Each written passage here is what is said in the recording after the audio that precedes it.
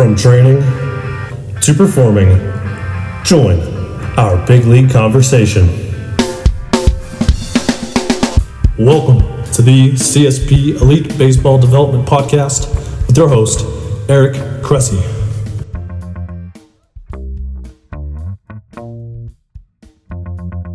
Welcome back to the CSP Elite Baseball Development Podcast. I'm your host, Eric Cressy, and we're here with episode 14. We've got a great show with a fantastic guest today. I'm going to really hone in on the sports science side of things. Speaking of sports science, today's show is brought to you by VersaPulley. There's a goal of every strength and conditioning program to both improve performance and decrease the chance of injuries. Specific to baseball and many other team sports, we have athletes that are repeating short, explosive efforts on both acceleration and deceleration. Unfortunately, what we see very, very commonly is a lot of athletes that want to just train the engine but never enhance the brakes. So we have an imbalance in many training programs between the acceleration and deceleration components. And that's really where the VersaPulley comes into play. It's a great tool to keep in your training arsenal because it offers flywheel training, and one benefit of training with a flywheel is the inertia aspect. The faster the flywheel moves, the more the user must decelerate the inertia that's created. We have a VersaPulley at our facility and really love it for everything from rotational rows to anti-rotation core exercises. It can make even the best athletes feel slightly inadequate the first time that they use it because it does challenge them in different planes and load-bearing scenarios than they otherwise have encountered. On the VersaPulley, for example, you pull the cord on the concentric movement, but you have to be able to absorb the load. Keep the core stiffness because the flywheel is going to dish it right back to you on the eccentric loading component. So there are a few flywheel inertia pieces on the market, but they don't let you train at any point along the force velocity curve, and they usually only do so in a vertical movement. The beauty of the VersaPulley is that you can do it in multiple planes and from different settings. So if you want to train at any speed, at any load, and in any direction, that's what your VersaPulley is really going to offer. You can use squats, wood chops, shoulder rotation work. It really does get it done. What's awesome as well is that the crew at VersaPulley set up a great discount for our listeners. If you head to versapully.com/Cressy10, you can get 10% off on your purchase of a VersaPulley. Again, that's versapully.com/CRESSEY10. You can get that 10% off discount. With that said, today's guest is a PhD with 22 years of experience in the health and human performance settings. He's worked as a sports scientist and a consultant across many levels of sport and in the public and private sectors. He has a PhD in sports nutrition from Baylor University and a Master's of Science and a Bachelor's of Science in Exercise Science from Marshall University. His work in conjunction with Draper Laboratories for the U.S. Special Forces has provided a deep multivariate understanding of the drivers of performance on the battlefield. He's done plenty of projects for professional teams and elite athletes on everything from nutrition to training to recovery to high-performance team development. Prior to that, he served as a director of sports performance at Stanford University. And in his role, he oversaw all aspects of athletic performance enhancements of the 36 sports there. During his 7 years at Stanford, he did a lot of cross-departmental collaboration with many of Stanford's academic departments, ranging from sleep to the Center for Longevity and Health to bioengineering to residential and dining enterprises. He was the creator of the highly acclaimed performance-based dining concept that has successfully been implemented since 2011. Prior to that, he worked as director of performance for USA Softball and previously had been involved with Exos, formerly Athletes Performance, as well as serving as a performance specialist at the International Performance Institute of the IMG Academies in Bradenton, Florida. He's a recognized author, researcher, and international presenter. I actually speak alongside him on the Perform Better Tour, and we become great friends along the way. His work appears regularly in numerous journals, textbooks, and periodicals. He served as a consultant to the U.S. military, many Division I programs, international sports federations, as well as several companies in the private sector. I'm excited to welcome to the podcast Dr. Brandon Marcello.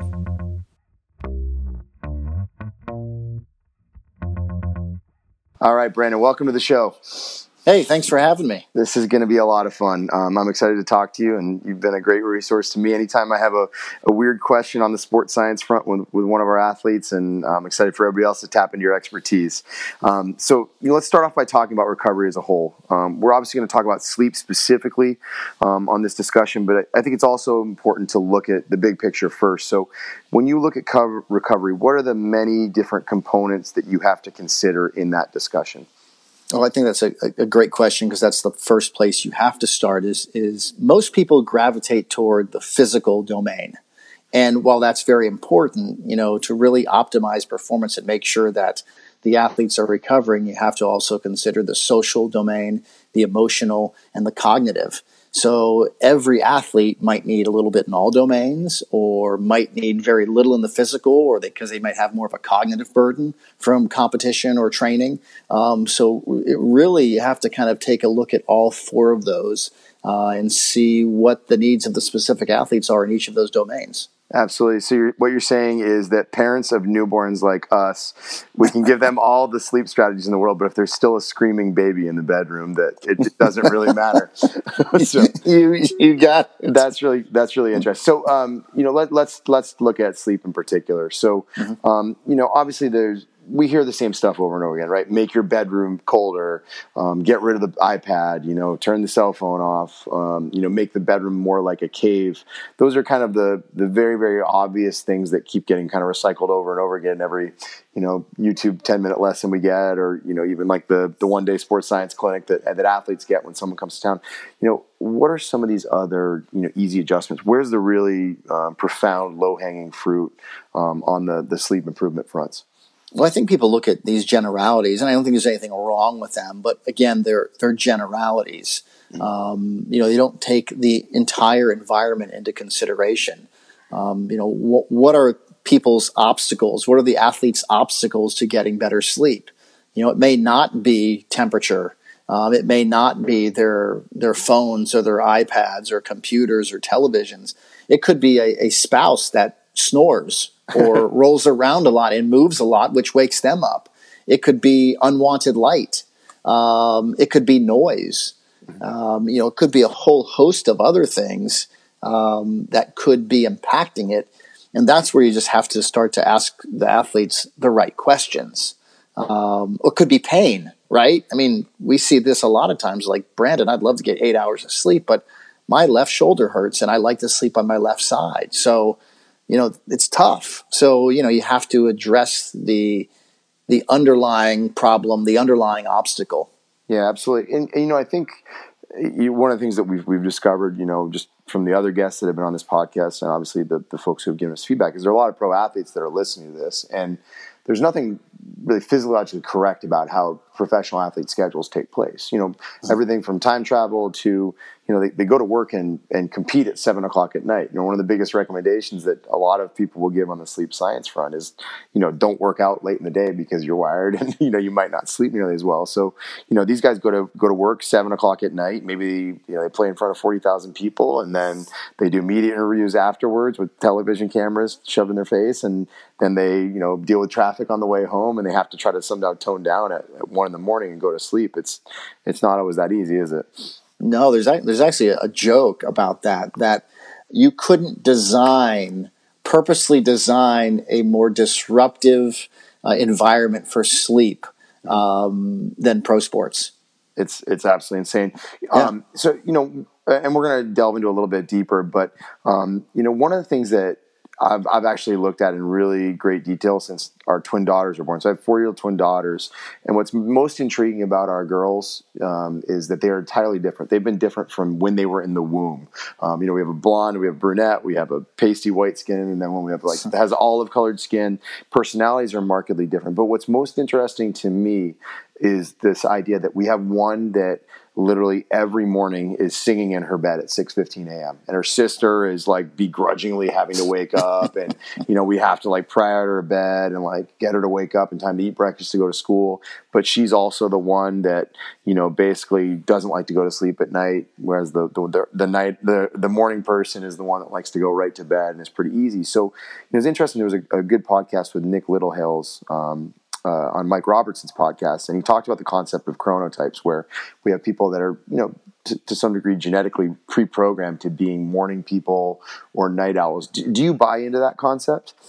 Absolutely. So there, we call the term either lark or an owl. Mm-hmm. People are larks, are early to bed, early to rise, and then you have your owls, which are late to bed and late to rise, and there's absolutely something to that. I look at Jen, my wife, is a lark.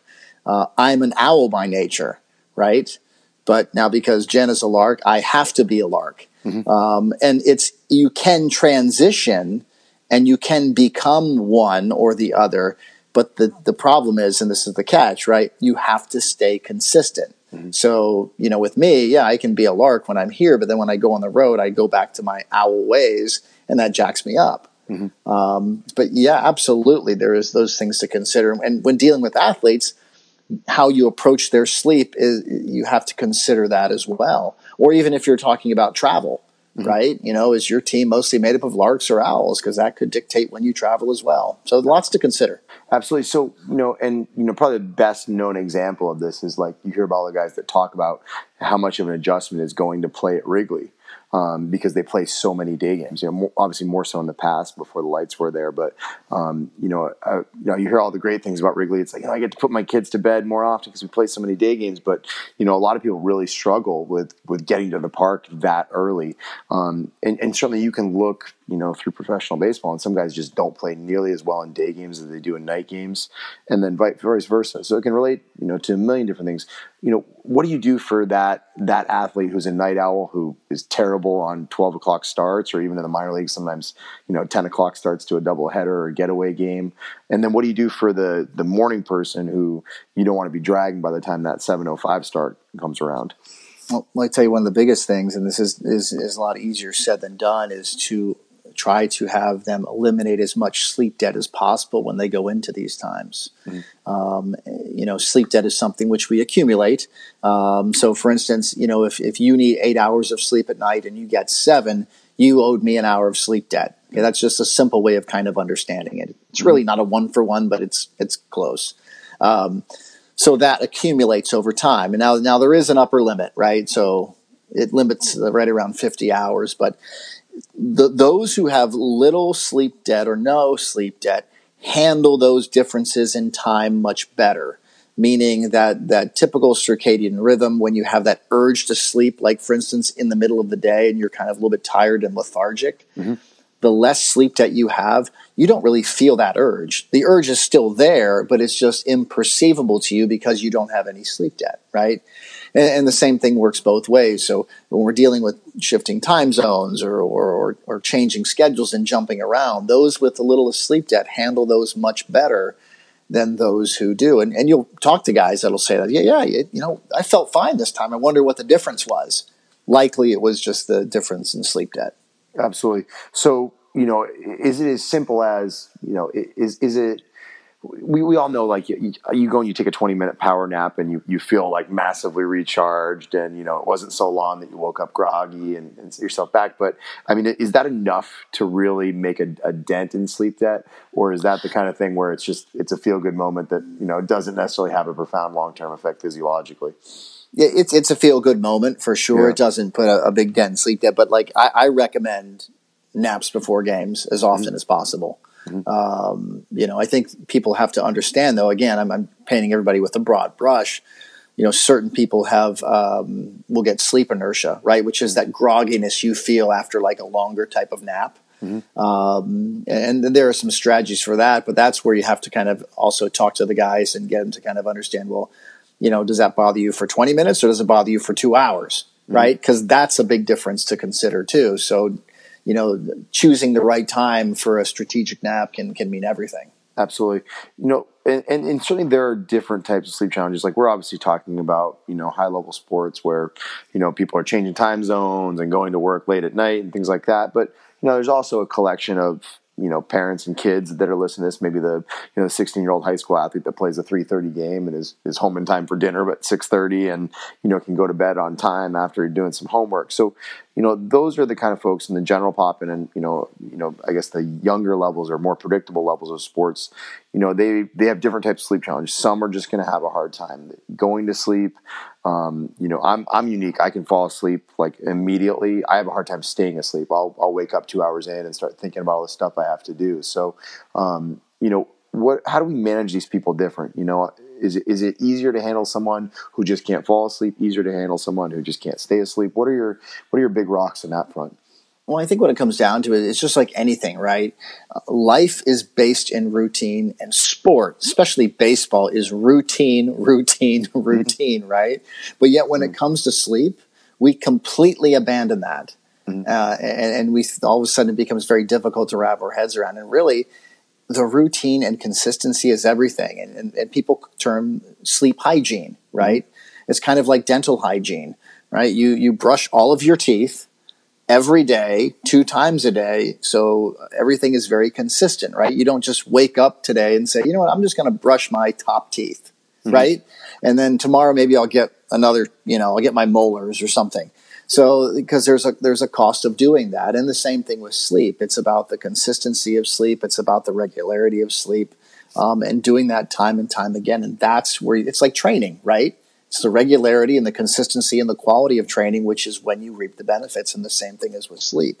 So I think if we wrap our heads around that and embrace that, rather than take sleep off the table as the first thing to do, right? Because there's so much to do, you should probably make sure that stays there and move something else. Yeah, and you mentioned kind of the 4 domains of recovery, early on, ranging from obviously like the physiological stuff we're talking about, but like the cognitive aspect, the social aspect.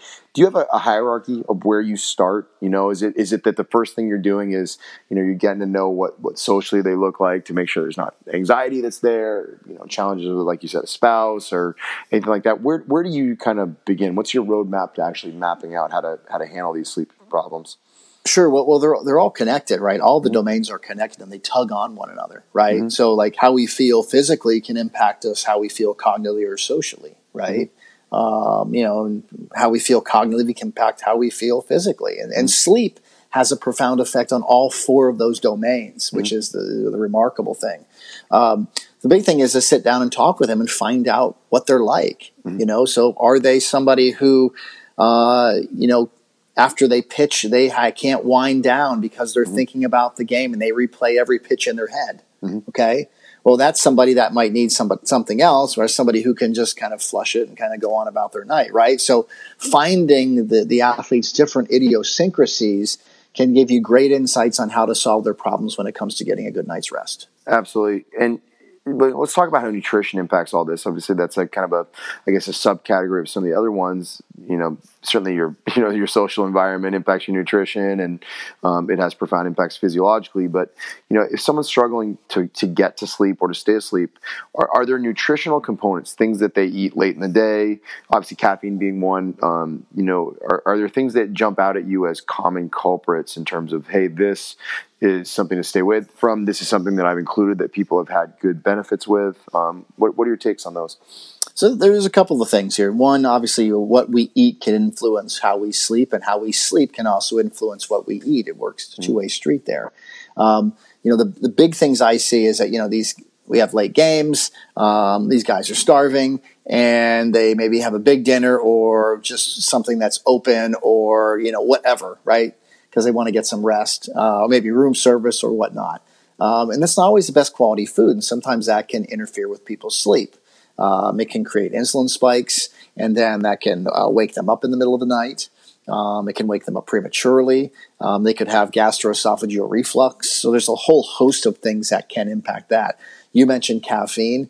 Yeah, caffeine can impact it depending if you're a fast metabolizer or a slow metabolizer.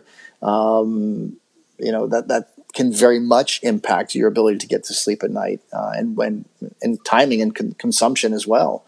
Absolutely. So lots of exercise things. shortens the half-life quite a bit for a lot of people as well. So, Yeah.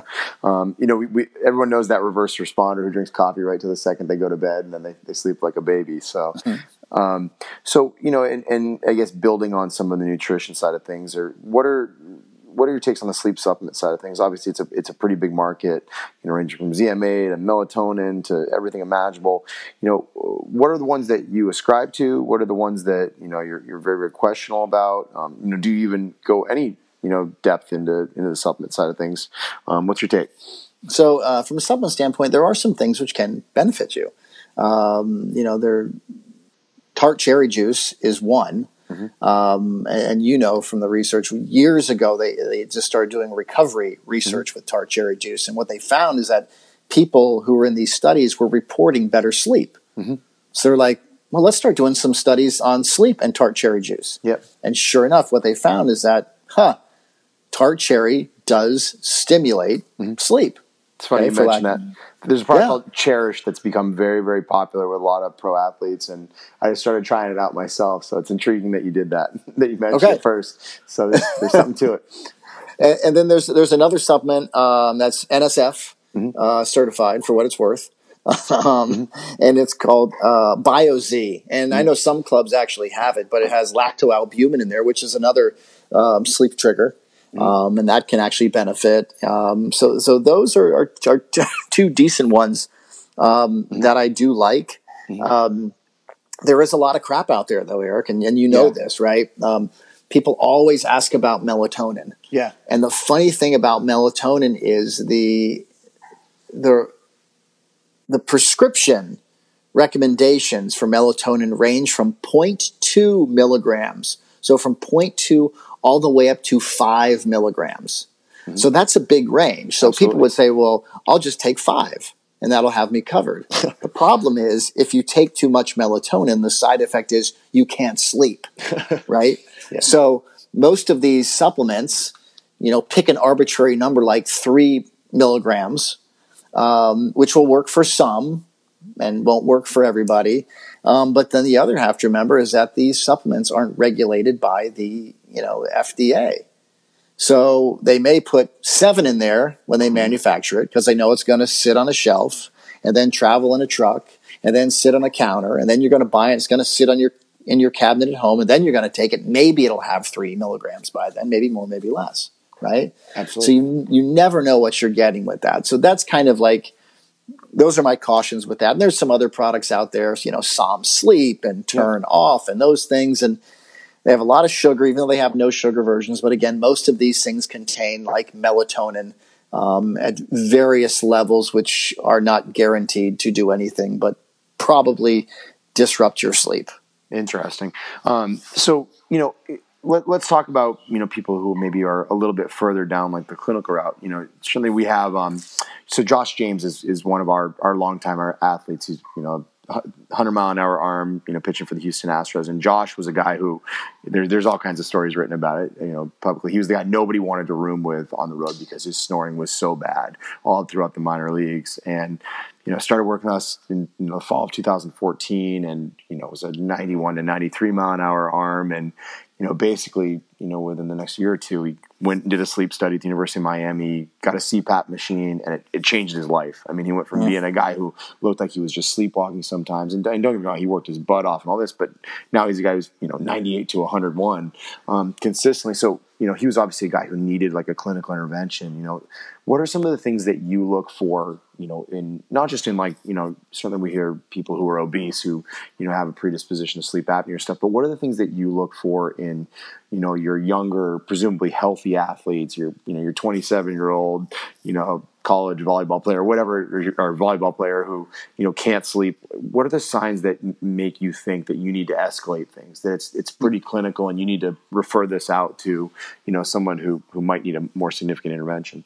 No, yeah, and I think you made a great point is that, a lot of times people think that these, like sleep apnea and these disorders are reserved for the, 455-pound NFL offensive linemen, and that's not the case. You can be, 5'10" and 180 pounds and have sleep apnea. So it could happen to anybody. And, a couple of things to consider too is, does your family have it? Does anybody in your family have it, like your mom or dad? Right? Because obviously you inherit your anatomy from them. So the likelihood of acquiring something like obstructive sleep apnea is increased that way. You mentioned snoring. That's a great sign. People that snore a lot may be an indication that you should, might have some sleep disorder and should get that checked out. If you wake up gasping, right? Or if you always wake up tired, no matter how much sleep you think you get. If you have headaches and you wake up with headaches, those types of things are certainly some signs. But, these are things like that you don't want to mess with. Yeah. There are some long-term implications with this. I'm not a sleep physician by any stretch of the imagination, but any of my athletes, I always recommend they go see somebody and just take it off the plate, right? Just know it's not a problem because it's everywhere. Yeah. And there's certain populations where 99% of individuals go undiagnosed with sleep apnea. 99% of certain demographics, and that's a significant amount. Absolutely. Now, I knew obviously do a lot of consulting, with athletes of all levels, but particularly in high level sports where time changes due to travel are very real concerns. So, you always hear like the gold standard of like, hey, if you travel one time zone, it takes 1 day to adjust. Do you buy into, some of those, kind of, I guess, simplified equations? Is that something that you found is realistically true? There are some. It's a bit simplified. I mean, it's about one. They say 1 day per time zone. That's for you to feel normal. There are some other lagging, and that's where the term jet lag comes from, where your biological clock lags behind the clock in which you're currently residing. There are some other physiological and endocrine and systems that are lagging behind a little bit longer, but you don't perceive them. And, we've seen that in the research. That's why West Coast teams tend to beat East Coast teams, right? More times than not. That's been studied because of this. There are certain advantages where you live and where you travel and when games are played. And it's interesting because it affects everything. I mean, I know MLB talked about realigning divisions to minimize the amount of cross time zone travel and all that. It's obviously a significant competitive advantage if you can take advantage of it. So let's use that example, right? So Blake Treinen is one of our guys. He pitches for the Oakland A's. Let's say Blake, is finishing up a night game on a Sunday night in Oakland, and they're going to play at 7:05 in Boston the next day, where he's got to hop on a flight, 6 hours from Oakland to Boston. He loses 3 hours, so they're going to get into Boston, basically at 8 a.m. on a red eye. What are the things that he can do? Because you hear the mindset of when you go east, just try to adjust, get on their time zone right away. What's the suggestion to a guy like that to make sure that between 8 a.m. Boston time, and 7 p.m. Boston time, he's ready to go and pitch that night? The big thing is start to change your clock ahead of time if you can, right? Yep. Start to, 2 days in advance, 3 days in advance. Start to still run your day normally, but just push everything an hour, right? And that's really what you can do is start to move the clock a little bit, take some planning, but it can be done. Once you're in the air, you're in the air, right? You're not going to do much in those 6 hours, right? But you can do some things ahead of time and can start moving the clock toward that East Coast time to start to acclimate yourself and shift ahead of time, and that'll put you in a good spot. Yeah. I mean, but I guess my question for you is let's say you don't sleep on the flight, right? Because some people just can't sleep on airplanes. Ideal scenario, you do get some sleep on the flight and you wake up and it's like you did a Boston evening. But if that's not the case, are you telling him, hey, like when you land, do you go right to your hotel and try to sleep for 4 hours? I mean, it's the logical answer. If you're trying to just feel your best, you can at game time, but does that set you back over the next couple of days? Well, I think this goes down to the individual thing too, right? And that's where it comes down to how is this person going to feel if I tell him to stay up or tell him to avoid light or will he do these things and can he do these things? Or is this person like, I need to go to bed? And if you need to go to bed to feel better, then that's important too, right? So it's that little bit of like where the science is there, but the placebo effect is so strong. If somebody doesn't buy into the science, it doesn't matter. Yeah, it's true. Right? And that's kind of where it gets tricky. Absolutely. What about the inverse, right? So generally speaking, I've always felt like going west feels a lot easier. You just try to stay up a little bit longer to get back on schedule. Has that been your experience? And what considerations would that player from Boston going to Oakland have to consider? Same thing. You have to start shifting your clock a little bit ahead of time. Because obviously, if you're playing a 7 o'clock game on the West Coast, and that's 10 o'clock your time, right? And if you're playing at your best at 7, well then, that's moved a little bit. So start again shifting that clock so you can be closer to their time. Even 1 hour, 2 hours is going to be ideal. And that's something to consider there too. Absolutely. So let's talk kind of big rocks, right? We've covered a lot of maybe more generalities. So you're working with a teenager, right? So say you got a 15-year-old baseball player, and he and his dad are listening to this right now on their ride from a game or something like that. Where do you start? What are the big rocks at the teenage ages that you feel like are the ones that you encounter the most in terms of trying to optimize sleep? Well, I think teenagers need to realize, they have to get rid of that more is better ethos, right? And that if you look at what the science says, and the research is very clear with this, right? Like, if you get less than 5 hours of sleep a night for a week, your testosterone has dropped 15%. So that means that you have the testosterone. If you're a 20-year-old, you now have the testosterone levels of a 30-year-old, okay? And if you're trying to develop strength and develop power as a teenager, you're going to have a hard time doing that with suboptimal testosterone levels because you've impaired your sleep. And that's just testosterone. If we look at the research on injuries in adolescence, that athletes that sleep 6 hours a night compared to those that sleep 8 are 1.7 times likely to become injured. It's unbelievable. Right? And then if we're talking about... Actually, it's very believable, I should say. It is believable, right? Yeah. And it's like, and if you look at motor skill acquisition, right, in terms of what coaches are telling you and you changing motor patterns and learning new skills and developing new skills and refining your already skills that you've acquired, you're going to have a hard time when you're in a sleep-deprived state. Right? So you're giving up strength, you're leaving power on the table, you're leaving reaction time, right? So reaction time decreases by like 20% in a sleep deprived state. So, garden variety fastball takes about 400 milliseconds to reach home plate, right? So if you impair yourself by 20% reaction time, maybe you'll get lucky, but the odds just aren't stacked in your favor. And that's all we're trying to do with sleep is stack the odds in your favor of having a successful performance. It doesn't guarantee anything, as you know, but it stacks the odds. So number one priority with really anybody is to make them understand this is fundamentally important on many, many levels, right? So, the thing we see with teenagers obviously is it's like the Fortnite generation, right? It's the guys that want to play video games till 3 a.m. Do you buy into the mindset that an hour before midnight is worth 2 hours after midnight is worth an hour before? Do you buy that, or is that just kind of like another one of those things that's been pulled out of nowhere? Yeah, I don't necessarily buy into that one. Mm-hmm. I think where they're getting at is that when the latter half of your night is where most of your REM sleep occurs, right? And when you chop off part of your night and get 6 hours, which is likely to happen the later you go to bed, you're missing out on some really high quality sleep. And I think that's kind of where it kind of comes into play. Absolutely.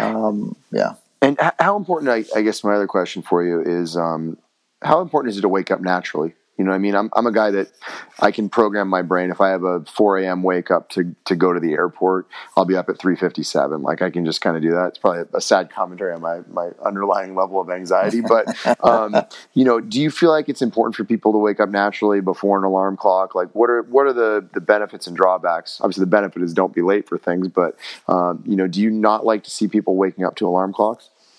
I prefer you don't, right? Yeah. But I mean, that's the thing is we like to be in places without time cues, meaning light and noise that pulls you out of bed. That'd be great, right? But not always the reality. Yep. Sometimes people have used those sunrise alarm clocks. Yeah. I don't really know what the research says on it. Some people feel better, but again, if you feel better, that puts you in a better emotional state. That puts you better emotionally. You're better cognitively, then you're better physically, and you're better socially. So, there's something to be said for that. No doubt. So that, on the teenage side of things, it's an awareness thing. Like, this is important. Here are the downfalls above all else, and then common sense. College guys are a little bit different, or college athletes in general. And actually, this is timely. It's May 15th. I actually had a conversation today with a pitcher from MIT who was at the facility who has his, like a final tonight.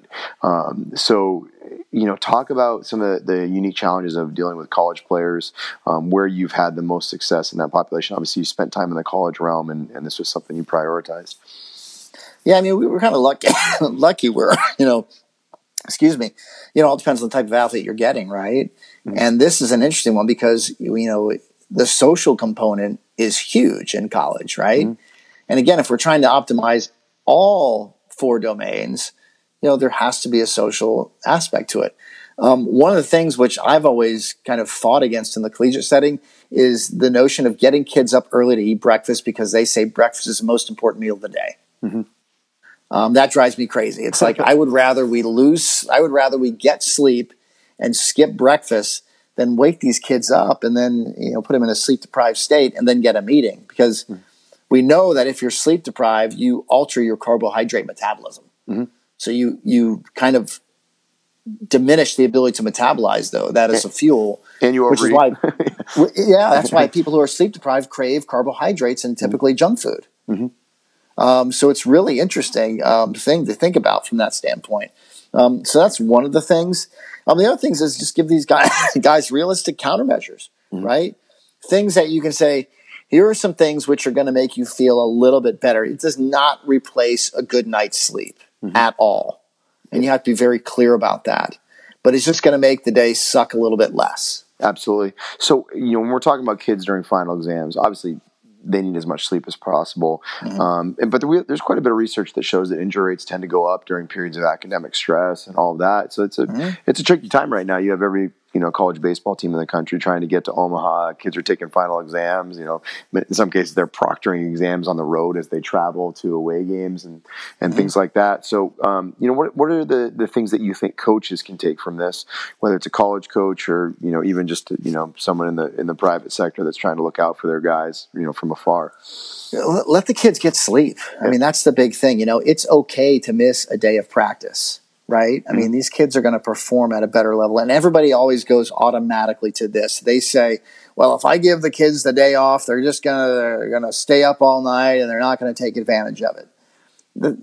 That's kind of a bad argument, right? That's like somebody arguing about how we pay for food at restaurants. Well, if we don't, people are going to be able to run and walk out. We got to put armed guards at the door, right?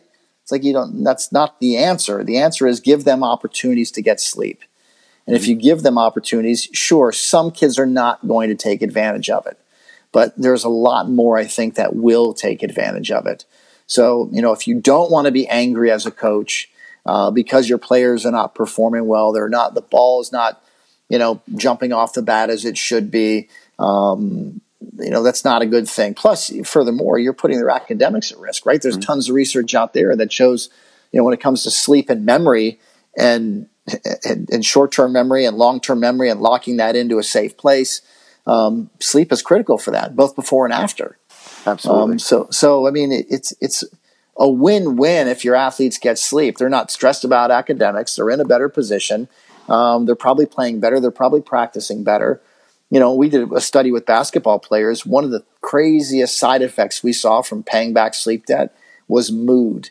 Everybody liked being at practice.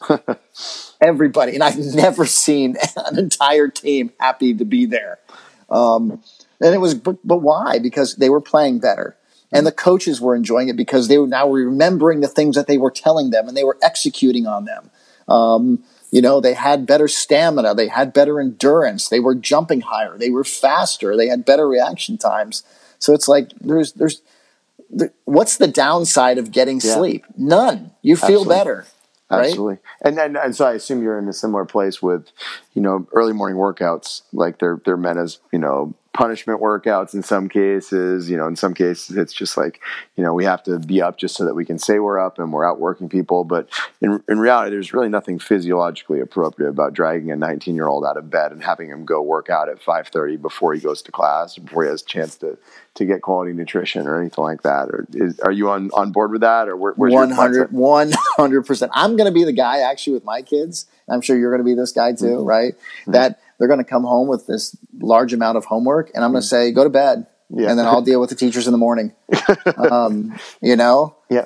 And there's more and more research showing that, starting school later for a lot of kids is probably the better play. It's just they live on a calendar that's not necessarily, matched to their biochemistry, right? Right. Right. So we did big rocks for teenagers and college players. What about our minor leaguers? What about our guys that are on these 9-hour bus rides, in the middle of nowhere, and in the Midwest League, or in the Pioneer League or something like that? What are the things that these guys can do? Because they're living in not so great hotels. They're riding on not so great buses. They're eating not so great food. There's so many aspects of their recovery that's outside their control. What are the things they can control?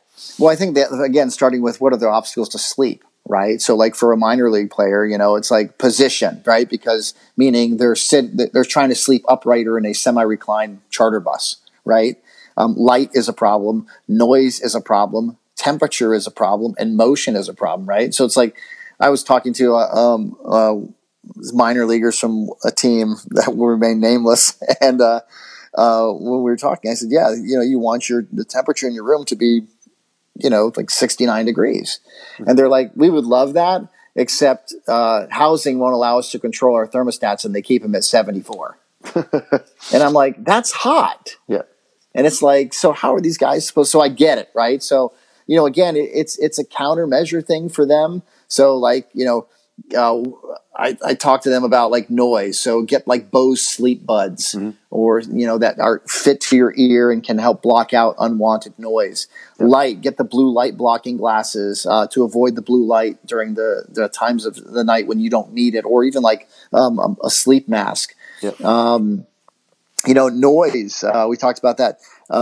Position. There are some pillows that you can buy, which or better travel pillows, which can kind of help combat that. Again, it doesn't mean you're going to get a solid night's sleep on the bus, but it can maybe help you get maybe an extra 20 minutes or maybe even an hour, which can help in the long run, right? And then there's some things for temperature too, like they make chili pads, which can go on your bed and you can make it hotter or colder.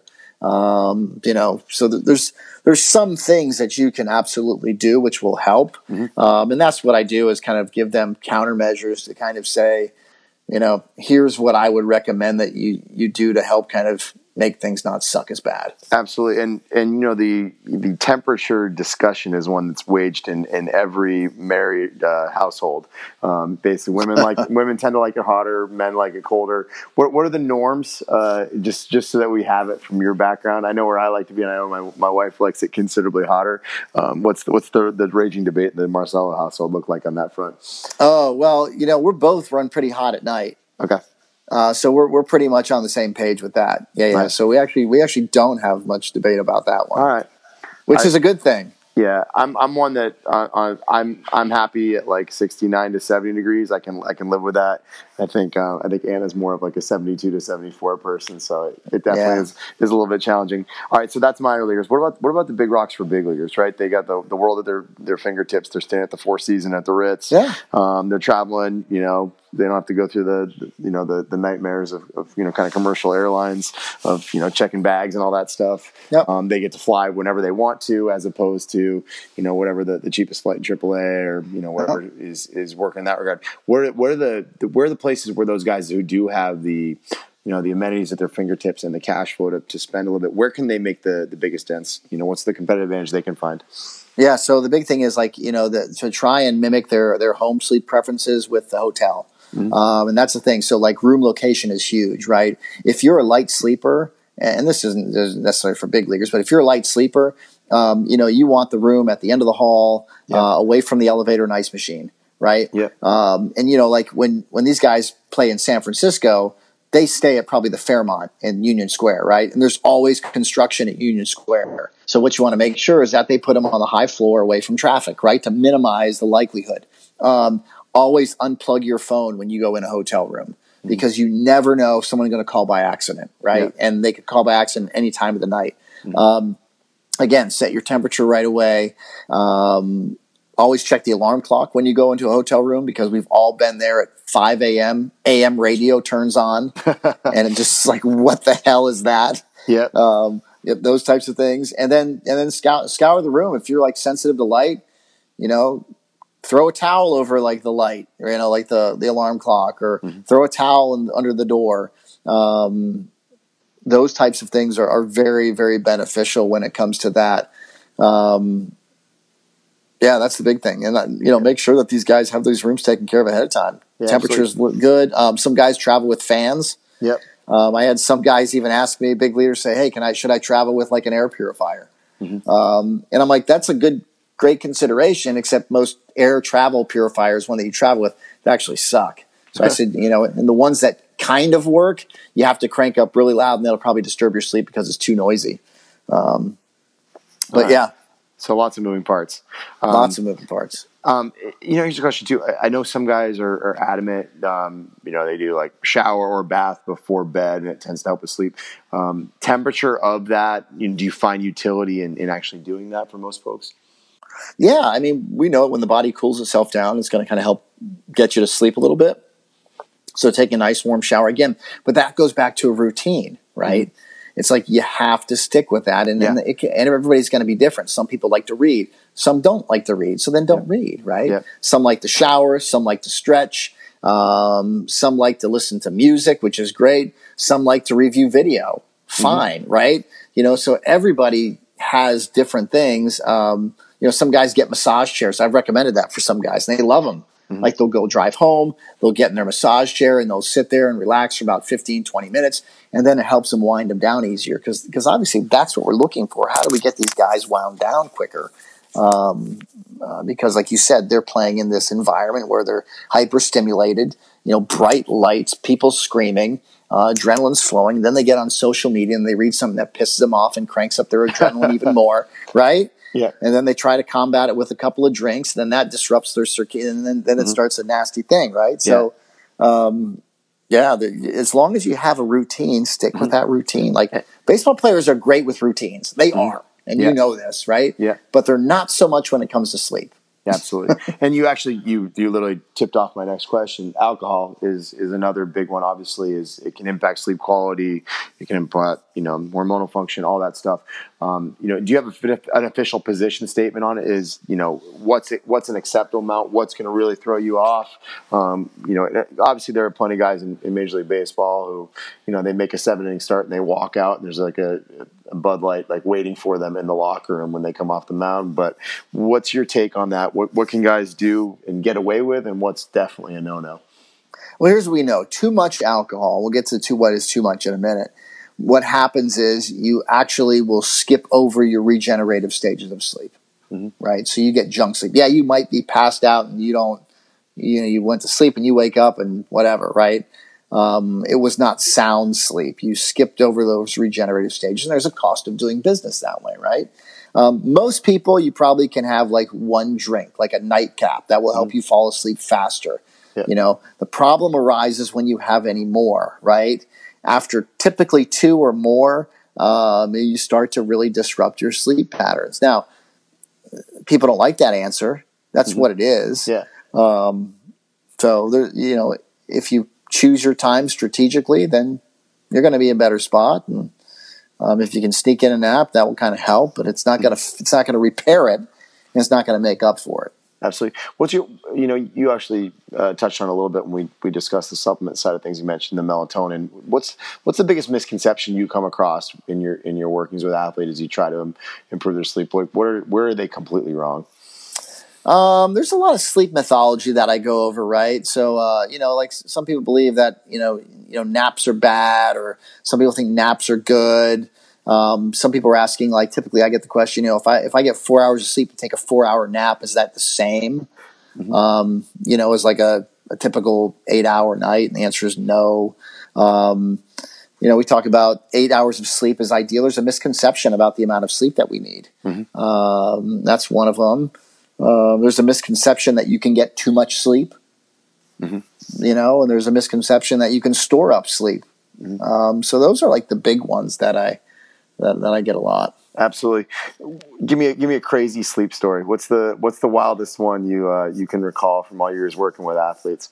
A crazy sleep study. Well, I don't really have a crazy sleep study, but I can tell you this much, because this is one that I get a lot. So, to give people some background, their listeners some background, how I got into sleep was, I matched up with a colleague by the name of Dr. William Dement. And Bill Dement is like 87 years old now, maybe older. I met him back in 2007. And he is considered the father of sleep medicine. He actually discovered REM sleep when he was a grad student in his 20s. So he's like the guy. And I was lucky to meet up with him, do some cool research. We've had some publications together, which was great. And I asked him about these people that say they sleep, 2 hours a night or only need 3 hours a night, these unicorns. And he goes, Brandon, let me tell you something. He goes, I spent the early part of my career traveling all around the globe searching for these people who have said they get 2 hours of sleep, 3 hours of sleep, and they're able to function at these high levels. And to be honest with you, that was the biggest waste of time and money I've ever spent. He goes, most of them underreport the amount of sleep they actually got, and we're just way off. And I was like, wow, all right. So there's a lot of mythology around, like, this one there's a GM that gets 3 hours of sleep and functions really well. That's all I've ever gotten, and those types of things. It's like, you can't get used to it. And that's the other thing I get a lot in locker rooms. They're like, well, can I get used to sleeping on 4 hours of sleep? Right? And my answer to them is like, no, it's like trying to get used to driving drunk. I'm just going to keep drinking a lot and driving, and I'm just going to get better at it. Yeah. Right? you can't do it. Yeah. Right, so you're leaving things on the table. You're not performing optimally. Yeah, and it's funny. It's in a lot of ways it's glorified now too. It's it's the rise and grind. It's even like the entrepreneurship culture of sleep deprivation is you're encouraged to wear yourself thin. When in reality, it's probably making you less productive in the time that you actually are awake to plow through it. So, well, this is all super helpful, man. I'm actually selfishly very, very intrigued on all this stuff. It's 9:50 p.m. at night, so I'm interfering with my normal sleep ritual, as are you. We both have babies in the house. We don't want to wake up. But so folks can find out more about you on Instagram and Twitter. It's at bmarcello13. It's MARCELLO 13. And that's BrandonMarcelloPhD.com. Really appreciate you taking the time. This is super helpful, and I'm excited for everyone to get a load of it. Always a pleasure. Thank you for joining us for another episode of the CSP Elite Baseball Development Podcast. If you enjoyed this episode, we'd be thrilled if you'd consider subscribing to the podcast and leaving us a review to read on iTunes. We welcome your suggestions for future guests and questions. Just email elitebaseballpodcast@gmail.com. Thank you for your continued support, and we'll see you next episode.